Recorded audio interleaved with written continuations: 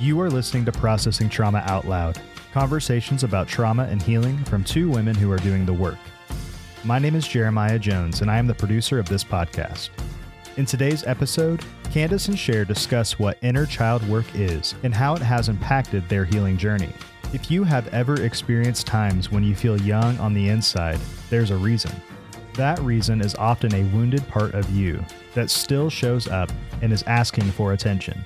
The good news is you can pay attention and learn how to care for those wounds in ways that bring safety and security to your adult self today. Hi, Cher. Hey, Candace. What's up?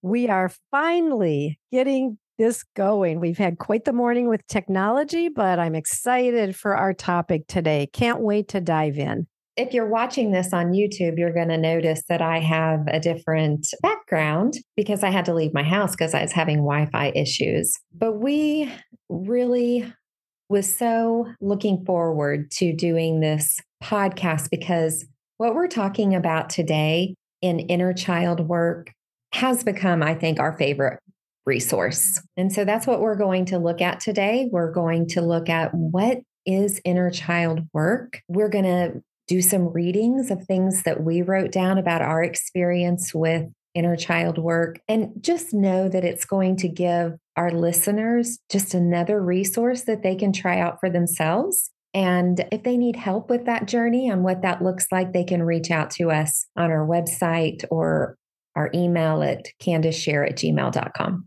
Do you want to begin that discussion of what is our intention today with looking at inner child work?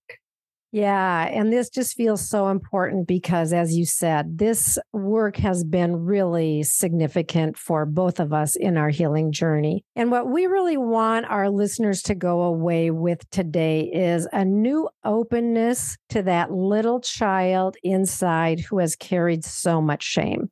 We want them to go away with a new understanding of that wounded child, a desire to get to know their own little boy or girl or parts. Sometimes we even have more than one part or more than one inner child. Curiosity about what it might look like to meet them with love and kindness, and a recognition that this understanding and awareness really begins to bring healing that can really empower us to step up and live from our adult self more often, rather than living out of that younger part that is still in a wounded place, scared, angry, confused, whatever they may be carrying. Instead of living out of that, we're more able to live out of our adult self. Mm-hmm. So that's what we want for our listeners as we dive into this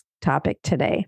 And for some of our listeners who are a little familiar with this, there's different names that people have put to this. I want to say, don't tune out if the idea of having an inner child feels weird. What we're really talking about is those young, wounded parts. Sometimes people call them shadow parts, but they are parts of us that have gotten stuck at the time of trauma that we can't prefrontal cortex our way out of. And the reality is that our childhood trauma caused our young, beautiful, innocent lives to be replaced with insecure, overbearing, critical, or protective little parts inside. And really, we call this fragmentation. And it's not the same thing as multiple personality disorder or anything like that. It is the way that our limbic brain categorizes our developmental trauma. And I think it's beautiful because as we then begin to get these glimpses of these younger fragmented parts, they are like little children that we can move toward with love and kindness and care and guidance and discipline. And so as we recognize the fragmentation, then we can move toward integration. And when we move toward that integration, we're functioning from these places of wholeness. This is the healing journey, is so important. It's so important. And if we get on this journey and even work with someone who can lead and guide us, there comes a point most often where we start to go, okay, this is starting to make sense. And then when we've worked with other people, when you start to see that shift for someone, that it's starting to make sense. And I will say, it took me like a year for things to really start to make sense. Yeah. So it's not about going fast. It's not about trying to figure all this out. It's just about being open and willing to explore what would it mean if I had the ability to care for that wounded part of myself and bring healing. And that I'm not dependent on thinking that it's someone or something else that has the power to heal me. Right. And we want to kind of begin our time today sharing a little bit of our story or our journey. So Candace is going to actually read a few paragraphs and then a little bit about her journey into understanding this. And then I will read a couple of paragraphs also about my journey in before we start talking more specifically about how and why we move toward these young places. So Candace, do you want to go ahead and read just a little bit that explains your journey of coming to understanding your little girl? I will. Thank you. It took time for me to get comfortable with the idea of having an inner child. I could easily name distinct times I felt young, and sometimes still do, but I never considered those times were young, wounded parts that were controlling certain aspects of my behavior unconsciously. Once I began turning toward my inner child, I felt immense compassion for my youngest part that my story coach helped me name as a widowed child. I often see her full of life and curiosity, a lover of nature and movement, a bit of a tomboy. And then almost overnight, she became afraid. When my dad moved out of our home, I felt so much loss and now can name I felt abandoned. That little girl has been quite easy for me to draw near and love. However, as she ages, she becomes problematic. The way she begins to self-protect, to numb, and cope leave her in continual cycles of shame and self-contempt. My teenage girl is angry, fun party girl, and there's very little she will say no to if it dulls the pain and gives her pleasure. In the last year, I've experienced more freedom and healing as I have sat with my youngest child, seeing her, soothing her, and providing her safety and security. There is so much grief in her heart at times. But now I move towards her. I feel her pain and turn towards clean grief as opposed to allowing my teenage girl to handle it. I used to hate my teenage girl. She got me in all kinds of trouble and made the worst decision. Truly, it sometimes feels like a miracle that I'm alive, and maybe it is. When I began doing inner child work, I prayed and asked Jesus to go with me when I needed to talk to my teenage girl. She scared me, but I can say today that I love my teenage girl. She was brilliant in so many ways. And though she made unhealthy decisions in her pain, she had a true passion for connection and getting to know people, to really understand someone at a heart level. She often used her body as the means to not feel alone. It was a resource for her survival. Of course, that came with painful consequences eventually, but she continued to manage her coping skills for many years before a new path was put before her. As I have soothed the pain of my youngest part, my teenage part has been willing to stand aside and receive the wisdom I now offer her. The more comfort and care I have given my littlest, the quieter my angry teenage girl has become. Her voice today is filled with hope and a sense of adventure. She definitely still needs guidance at times, but I am having so much fun connecting to her beautiful heart and her dreams. Whew, that got a little emotional for me. Yeah, and rightfully so. I can say I've been a witness to a lot of this journey, and it's been beautiful, hard for you at a lot of times. And yet, as the understanding has come and as you have been able to really engage with her in loving ways and understanding ways, I have just watched the transformation, and it's been beautiful. Thank you. I am just so grateful that you've been one of those witnesses and have not come into agreement with that contempt that I had for her and just really helped me see her in different ways. So are you ready to read your piece on your inner child work? Yes. Many years ago, I was able to say out loud that I was aware of a little girl who lived inside of me. But even then, I didn't know what to do with her. For much of my life, I often felt young. There was a familiar feeling, and it brought a lot of shame, especially in settings where I felt insecure. I would notice that I felt 7 years old. I remember when I started college or a new job or being around people I didn't know well, I would often think to myself, what am I doing here? I don't belong. I feel like I'm 7 years old. I really hated that little girl. When I started therapy, I would refer to my little girl in the third person as she or her. And I had a lot of contempt for her. I remember my therapist asking me why I hated her so much. And without a moment of hesitation, I replied with much contempt, because she is so stupid. She stayed there in that house of horror. She should have run away. My therapist asked me where I thought she could go. And I thought about it, but could not come up with any place where my parents would not come and get me, or anyone who had the strength to protect me from my parents. My therapist inquired, no grandparent, no teacher, a neighbor, a policeman, a social services office? No, none of those places would have been safe. I grew up in a small town, and my dad was powerful, and I believed he knew everyone. I could not imagine anyone who would have hidden me or protected me.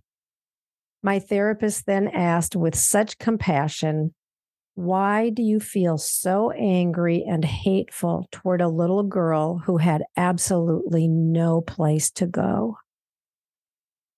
And this was the exchange that started me down a path of seeing my little girl in a different light.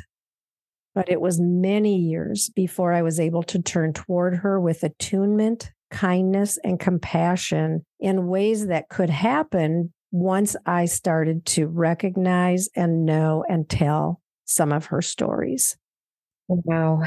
Yeah. That question that therapist asked you was the beginning. Yeah. It was the opening that you were able to go, maybe there is a different story here. Right. Yeah, because we as children, we always take the blame, right? We feel like we didn't do something that we could have to get ourselves out of that situation of trauma. And the reality is, if we look at another child, like if I picture a little child who I know today in that situation, I would have very clear understanding of why that child would not be able to rescue herself. Mm-hmm. But when we look at our own journey, our own story, we often put these adult responsibilities on a 5-year-old or a 7 or a 9 or an 11-year-old that, of course, they could not do. Mm-hmm. And so, yes, just very, very powerful for me to really begin to look at her through different eyes and begin that journey of compassion. Yeah. And the contempt that you had was for your littlest girl, and being able, like you said, thinking that she should have been able to rescue herself. Yeah. And my story is the same in the sense that I was a little bit older when I started having self-contempt for that teenage girl. But it really is the same story in that being named a problem child, a burden, rebellious. Even at that age, I had to look at that story from a different perspective of what was she really doing and wanting? Right. What was she needing? And she was just trying to soothe and cover up so much pain. I don't see her as rebellious anymore. Yeah. I love that. And that's what we want to talk a little bit about now is why should we deal with our inner child? It's not an easy place for people to go. So why would we want to actually go here and deal with our inner child? Can you put some words to that? Well, if we don't do this work in some way, we continue to stay stuck in cycles that we really don't understand why we're not able to just think really hard and put a lot of discipline and practices in and get over it once and for all. Mm-hmm. And I remember years and years of crying and agonizing and thinking, okay, I'm never doing that again or thinking that again. And it would always circle back around. And when it circles back around, the shame and the contempt is even more. You make those bold declarations because you found the thing that was going to help you never to do that again. Yeah. It's important to go back to get unstuck. Right. And I think what we sometimes don't understand is that our little child has a lot of power in our lives because, again, go back to our episode a couple of weeks ago on the limbic brain, because that's what we're talking about here is the messages from our limbic brain are flowing out through these personifications of these inner child personalities. The way that I like to look at it sometimes is that my inner child has her hands on the steering wheel. She's driving the bus, and that might look like I'm feeling really young, or I'm feeling really scared, or I'm trying to micromanage something, some aspect that has triggered me and feels somewhat unsafe to me. Then my little one will step forward and grab the wheel, and she'll take over. Now that I know her more, I can catch her quicker and say, ooh, little baby girl, yes, I know you're scared.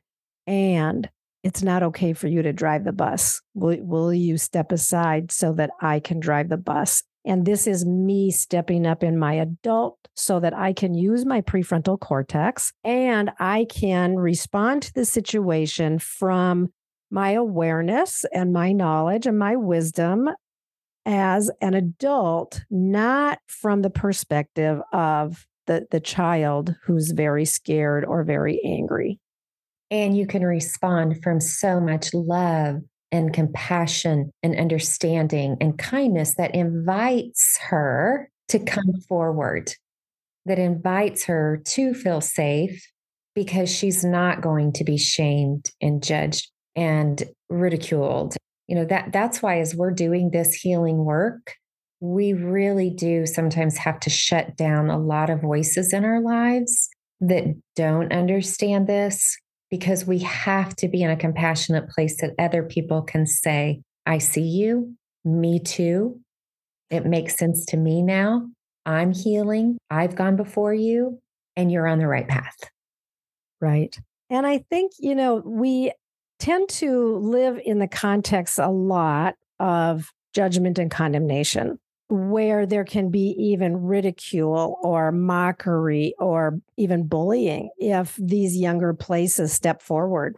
If we get caught in those places where we are joining in the condemnation of those young places, we can't bring healing. We push that away. We go into hiding and pretending and performing. But when we can move toward these places of wounding, these places of trauma, and give it the weightiness that it deserves, when you are assaulted as a child in some way, you need help. And too often we did not receive any help at that time. And so now when we go back and we begin to offer our own soul and body and heart and life, kindness and compassion, it brings remarkable change and healing. It does. Most people end up in this place where they're crying out for help, because though we always offer kindness and compassion and understanding, and we really do feel the agony of that pain, we also know that if we allow those wounded parts, those younger parts to those unconscious drivers to kind of lead the show, there's consequences.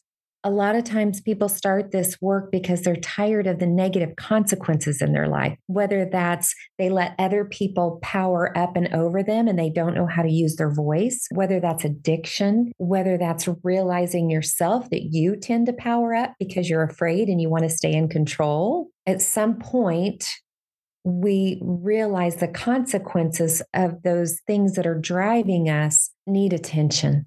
And a good way to kind of measure whether your inner child is standing up a lot or controlling your life a lot is to look at the quality of your relationships. Are you experiencing in the context of your relationships all that you want?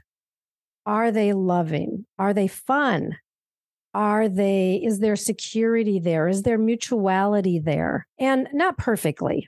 We know there's no such thing as perfect, but are we experiencing what we want and more and more? If we're not, and if we find ourselves going through the same cycles over and over, struggling and then wishing that we could change and then maybe implementing a few steps, but then boom, we're back there again. We're struggling. And then we wish we could change and we try to find change and we implement some change, but then boom, there we are back there again. And if you find yourself awake in the middle of the night asking yourself, why can't I change? Why can't I have the life that I would love? Why can't I have the quality of relationships that would be so delightful and bring so much pleasure to my life and me to their life? These are good indicators that your inner child might be creating more dysregulation and trying to take over because he or she still feels a lot of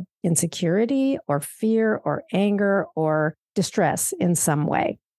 A friend of mine shared this with me a few weeks ago. I don't even know if I've shared it with you. I probably have because I share almost everything, I think. But she said it's the concept of up or out. And what that means is in the context of your relationships, are you bringing one another up? And if not, why are you not getting out? Like, what is it that you are staying in relationships that continue to bring hurt and harm? And so it's this idea of up or out. We're either going up or this isn't going to work. Yeah. And like you said, that doesn't mean perfectly. It doesn't mean you don't have hard things to work through and understanding attachment and all of those things. But I've been really thinking of that up or out. Because the little child wasn't able to get out, but the adult can. Right. So kind of to just summarize this section, what I want to say is that so often we minimize the harm that came to us through childhood trauma. And we have tried to consistently say over and over that childhood trauma matters. It has profoundly impacting effects on our lives. And it's worthy to work toward finding healing. And as we talk about inner child, I want to just name a couple of things like, why do we give this attention? And because number one, this part of our harm is so worthy for us to give attention. We still need what we did not get back then.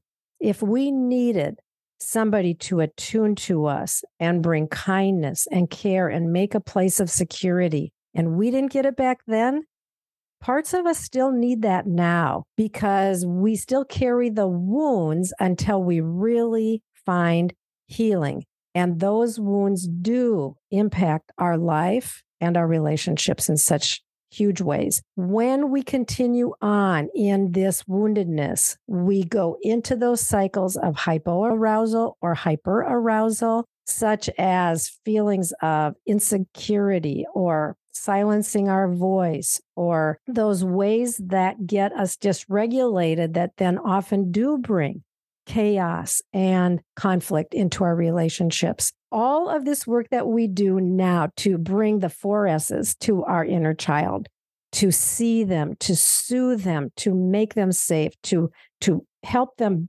grow in a context of security. This is the healing journey that is so important and so worthy. And so we want to just close today by naming some of the tools that we use that help us really tune into our little inner child or our teenage child, or whichever parts we are noticing are dysregulated. What are a couple of the tools that you use, Candace, on a regular basis that you have found effective? For me, it is being consciously aware that there are times she's going to invite me to hear her, and I need to slow down and listen. Now, there's also times that I pursue her and kind of do some proactive work. But when I start to feel or think something that feels young, I'm noticing it more now. And it really is an invitation to really slow down and really listen to see, like, what work do I need to do today in that area that she's trying to get my attention, because she trusts me more now. She trusts me more now that I'm moving towards her to help protect her and not letting my teenage girl bring that protector part in ways that's not always good. I'm hearing her more clearly now. Yeah, I love that. When we hear them more clearly, then we can really honor them. And that's where we can bring those messages of course, you are feeling afraid right now. I know your stories. Of course, you're feeling angry right now. I know your stories. We can honor their voice. We can begin to really parent or reparent our own soul. We come toward them with the kindness and compassion that we longed for as little children. And I want to just read a few of these, and we want to just tell our listeners that they can go to our website at www.processingtraumaoutloud, click on the resources button, and we are going to have a resource there where we will list out some of these ways that we can move toward our inner child. But I want to read a few of them quickly right here. We can listen to her, offer care and compassion, be tender and kind, honor her feelings. Notice how our perceptions are tied to her. See her as a child. Treat her as a child, not as an adult. Provide space for her to express all of her emotions without judgment. Help her get back to play through art or dance or drama. Hold her, rock her, sing to her. Ask her, what do you need? And we have a whole bunch more that we will put in this resource because it's so helpful for us to know what can we do when we sense that our inner child is needing some care. We are creating space to give her what she needed that will help her mature, that will help her grow. It's interesting, the paradox of the concept of being childish or childlike. And Jesus invited us to be childlike. But what we're doing is helping in those childish places heal so she can step into being childlike again, even as an adult, which you and I are both experiencing. Yeah. Well, as a matter of fact, and I'll just close with this. I guess this is for our YouTube watchers. As I opened my closet this morning and thought about what to wear, my eyes just fixated on this shirt, which is very colorful and it has flamingos and it's just fun and it's very childlike. I literally felt like my little girl said, wear that. And I hadn't worn it yet. And it just felt like, yeah, this is the perfect thing. And it just feels so good to show up in just that little playful kind of a way that allows her to know, like, yeah, I love that you suggested even what I should wear today. So we just want to say to our listeners, this topic of our inner child or our younger parts is so important. And we could not say loud enough that it's worthy to move toward these young places so that we can bring healing, because this is such an important part of our healing journey. So good, Cher, and so good to be with you today. Love you so much. I love you too, friend. Thank you for listening to Processing Trauma Out Loud. Make sure to check out the show notes for links to suggested resources and social media. Like, subscribe, and follow to keep up with our weekly content. And if you don't mind, take a moment to rate and review us. Your feedback is extremely valuable and contributes to the success of this podcast. Music was created by Caleb Paxton, and our sound engineer is Jeremiah Jones of Audistory LLC. We welcome you to join us for more conversations soon. Take care.